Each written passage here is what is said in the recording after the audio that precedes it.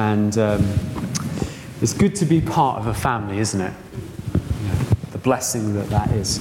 I'm married to Alona. We have 4 children who are all girls. Yes. Yes. A range of ages, and but we do have a dog called Casper, who is a boy. So I'm not entirely left out. It's great. You might think that looking at a passage like Acts chapter 9 on Pentecost Sunday might be a bit of a strange thing to do. It's not your typical Pentecost Sunday Bible passage. But I think it has a lot to say to us on a day like Pentecost Sunday about how we go as Christians about our everyday lives. How we live in what you might call the in-between. The in-between time between the Holy Spirit coming and when Jesus will return to bring completion to his kingdom, which in his wisdom and grace, he has called us to participate in the building of. Isn't that good? That in the in-between, the Holy Spirit coming, Jesus ascended to be with his Father, his right hand, at the Father's right hand. The sending of the Holy Spirit, he says he will come again to bring to fulfillment everything. And in the midst of that, in the in-between of that, we get to play. We get to play at the building of the kingdom of Jesus. And it gets better. It gets better than that. We don't get to do it on our own. We get to do it with each other.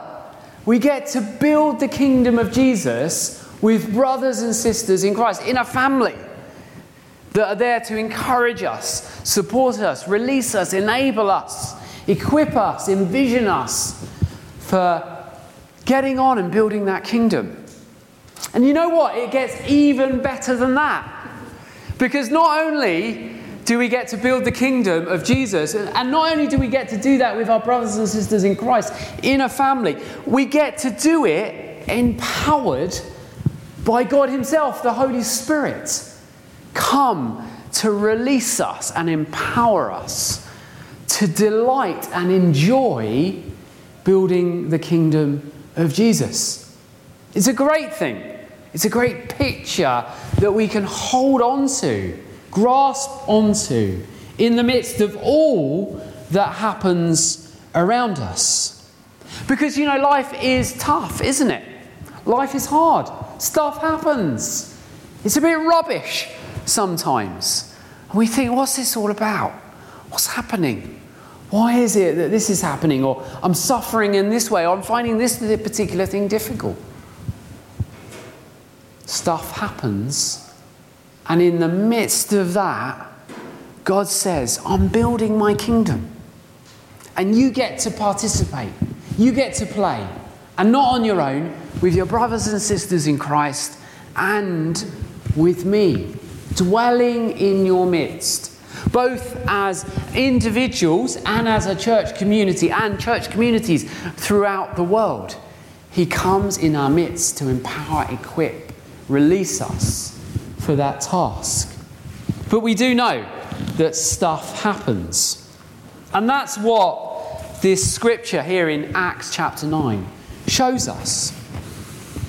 The church, it says in verse 31, throughout Judea, Galilee and Samaria enjoyed a time of peace. It was strengthened, encouraged by the Holy Spirit. It grew in numbers, living in the fear of the Lord. Wouldn't it be great if that was the picture of the church all the time? Wouldn't it be great if that was, throughout church history, that had been the story of God's church? If that had been the story of every individual Christian's life. It's all good. I'm fruitful, I'm flourishing, I've got no problems. It's all going well. Doesn't ring true, does it? It's not reality for our lives. But this was where the church at this particular time and place found itself. Saul, or Paul as he would become, has been converted on that dramatic Damascus Road experience, and then he's turned up in Jerusalem, and the church in Jerusalem, unsurprisingly, have gone, whoa, wait a minute, you're Saul, we're not having you here. You have been going around persecuting us, killing us.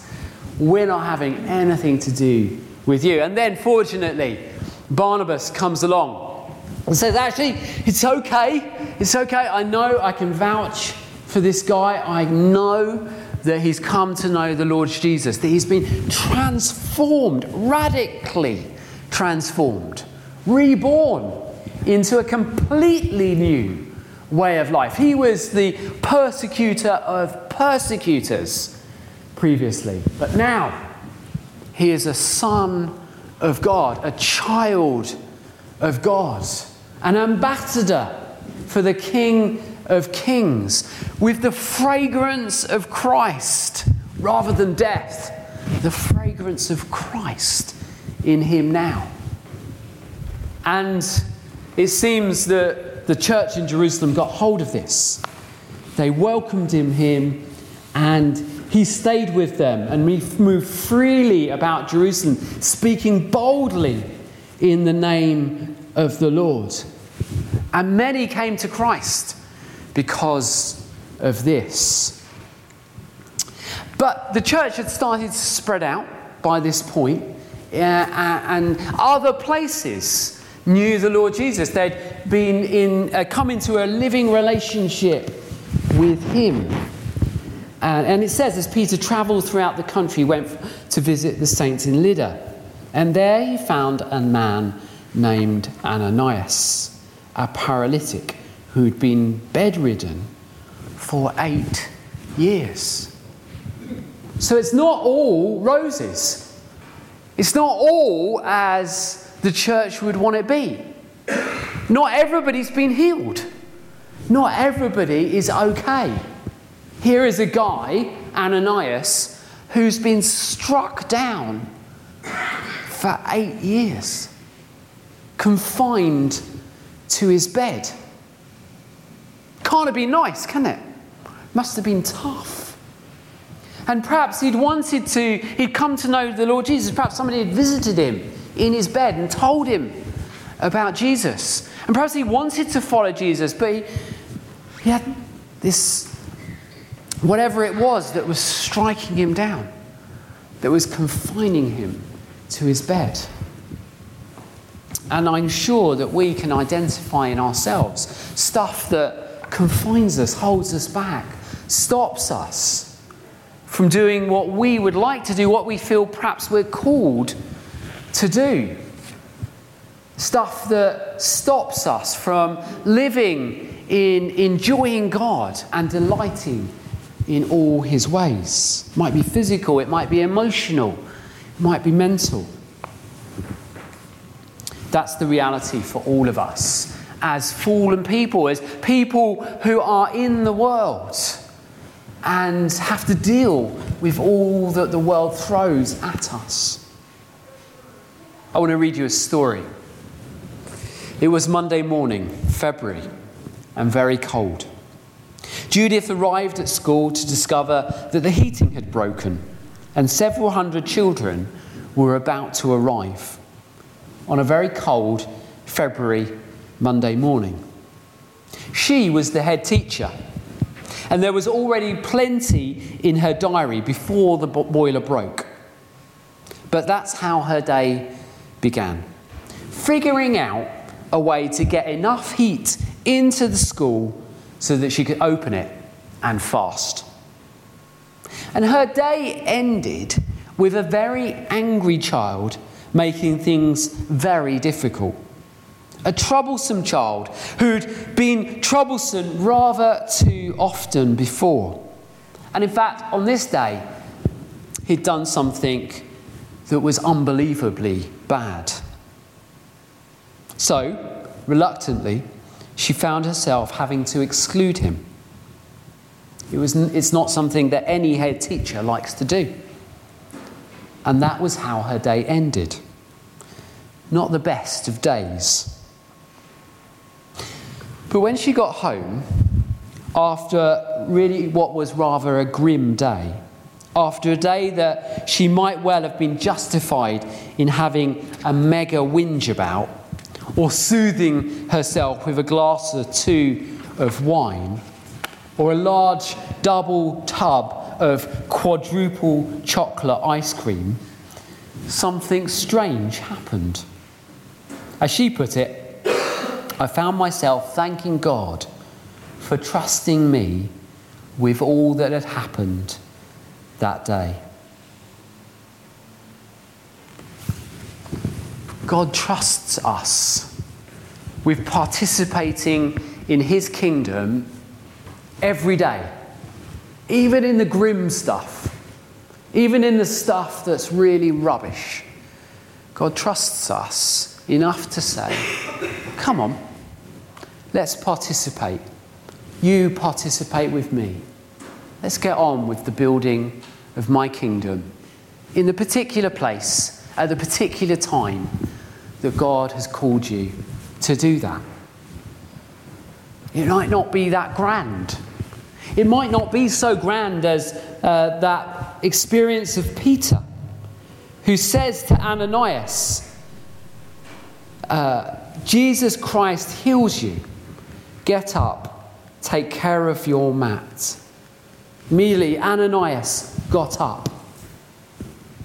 It might not be so grand as that, but that's what Peter was doing. He was saying, in the midst of all that life has, both good and bad, I'll get on with participating with you, Jesus, in the building of your kingdom, in the place that you've put me, in the power of the Holy Spirit, with my brothers and sisters in Christ. And then it says that in Joppa there was a disciple named Tabitha who was always doing good and helping the poor. He was a saint. He was a fruitful disciple of Jesus. She was getting on with the things that God had given her to do. And notice what it is that she was doing. She was doing good and helping the poor.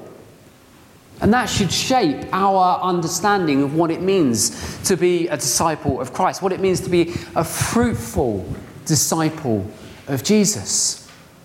That there is something, and always should be something, about us in our discipleship that is about doing good and helping the poor. When you think about your discipleship, is it so shaped in that direction that you're thinking to yourself, Lord, where is it that I need to bring your goodness, a fruit of the Spirit, the goodness of God? Where is it that I need to bring your goodness? Where are the poor amongst us? That's the physically poor, yes. It's the poor in spirit as well. Where are they, Lord? Where are they? Show me so that I can go to them. So she's a fruitful disciple, but then she gets sick and dies. That's rubbish. We don't want that to happen to people, particularly people that we think, they're doing such good work for the Lord. They're getting on and being great, fruitful disciples. And then they get sick and they die. What's that about, Lord? Why is that happening? And we do realise, don't we, that we live in a broken and sinful world. And that brokenness and sinfulness means that it affects us, our physical beings as people. It affects the wider fabric of our world. And we will die at some point, won't we? Our bodies will fade, even though we are born again to life in Christ, both now and for all eternity. Physically, we will die. We will have to face that. We're not against that. We don't recognise that that happens. And look at what those around her do, around Tabitha, do when she dies. They treat her with dignity and with love. They cherish all that she has meant to them as a community. They wash her body and place it in an upstairs room. That's important. We'll come back to that in a minute. And they know, though, that this community knows that Peter, an apostle of Jesus, somebody who'd known Jesus, was nearby at this particular time. And so they send for him. And so Peter comes, and he went to this upstairs room. And all the widows were standing around her, crying and showing the robes and the other clothing that Dorcas had made while she was still with him. They were, look, Peter, here was a fruitful disciple. Here was somebody who did good, who served the poor. We loved her. We cherished her. We're grieved that she's now not with us.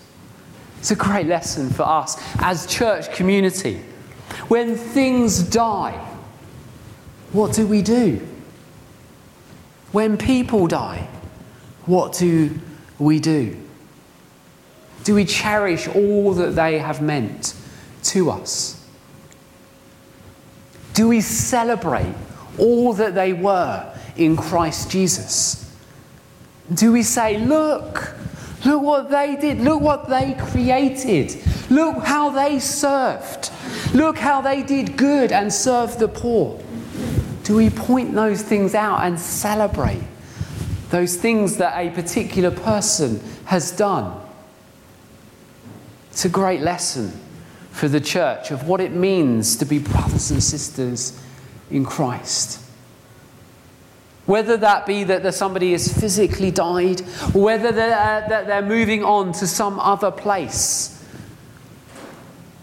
the Holy Spirit calls us to celebrate that. To celebrate the good that they've done, what they've created amongst us as a people. And Peter says to these widows, just leave me alone. Just leave us alone for a few minutes. He sent them out of the room. And then he got down on his knees and he prayed. That should be the posture for us as Christians in tough times, in difficult circumstances. What should be our posture should be to humble ourselves and submit ourselves in earnest prayer before God. To cry out to him and say, God, not my will be done, but yours. Not my will, Lord, but yours be done. Your kingdom come. Your will be done in this place. Because it's in that submission, in that posture, the Holy Spirit is able to work in us and through us into the lives of others as well. It's in that posture of prayer, of submission.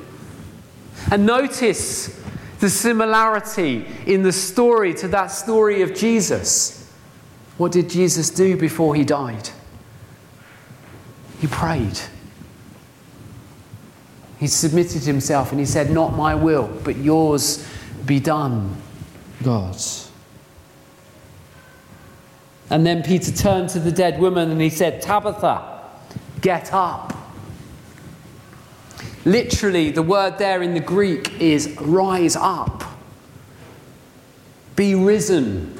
You could also translate it. It's exactly the same word that is used to describe how Jesus is risen from the dead. And she opened her eyes, and seeing Peter, she sat up. I'm guessing Peter was a little surprised at this point. Whoa! Lord, you do resurrection, don't you? I've never been in that place that Peter has been, literally with somebody who's died, risen up. But I've seen people rise up from the death and brokenness and darkness that is in their lives. And I've seen church communities rise up and be restored and to live again in the way that God has intended for them to live. God says to us, rise up from the death in the power of the Holy Spirit, not in your power, not in your own strength, but in that from that humble position of prayer, rise up. Rise up. Rise up. And he took her by the hand and helped her to her feet. Then he called the believers and the widows and presented her to them alive. When somebody is risen from the dead, when they give their life to following Jesus, when they die to their old way of life and being born again, regenerated into a new way of life, what do? We don't keep them hidden away. No, just be quiet. Go away. We don't want anybody to know about that. No, we don't. We say, look, somebody who was dead is alive. A community that was dead is born again, has risen up, has new life in Christ Jesus. Even though there was darkness and brokenness and sin in their life, Lord, you have rebirthed them, repurposed them, restored them. And this became known, it says, all over Joppa. And many believed in the Lord. When Jesus rose from the dead, many believed in the Lord. When we surrender our lives and we're born again and we're presented by the communities and say, look, here's somebody who's come alive. Many come to believe. It's important. It's why testimony is so important. I want to encourage you as a church community, if you don't do it very much at the moment, to give testimony of how God is rebirthing you, how he's calling you to rise up in different parts of your life and in your community. And then finally we have this funny verse at the end of the passage. I don't know if you caught that. Peter stayed in Joppa for some time with a tanner named Simon. And you think, Luke, what's that about? Why did you include that at the end of this story where we've seen somebody who was paralysed for 8 years start to walk again and a person who was dead come alive again? Surely that's what we need to be talking about. Surely that's what's important. Well, yeah, it is. But it's important also to notice, Luke wants us to understand that Peter stayed in Joppa for some time with a tanner named Simon. Now, tanners, that's a smelly job, isn't it? And so at the time, a tanner was an unclean person. Somebody who was kept outside of the town, on the edges, on the margins. They wouldn't have been able to go to the temple to worship because they were unclean. And notice where Peter places himself, at the margins, with the excluded, with the unclean. His posture is that of humility. He says, no, this is not about me. This is about the work of God through the power of the Holy Spirit, bringing healing and life to people. This is not about what I've done, Peter says. This is about what God's done in me, through me, yes, but in the lives of other people. And so we, in our participation in the building of God's kingdom, whether that be through raising people from the dead, or healing people, or doing good and serving the poor, whatever it might be that God has called us and purposed us to do, we need to remember that it is his power through us to bring life to other people. And so our posture is important, that of humility and submission that says, your kingdom come, Lord, your will be done. Shall we pray?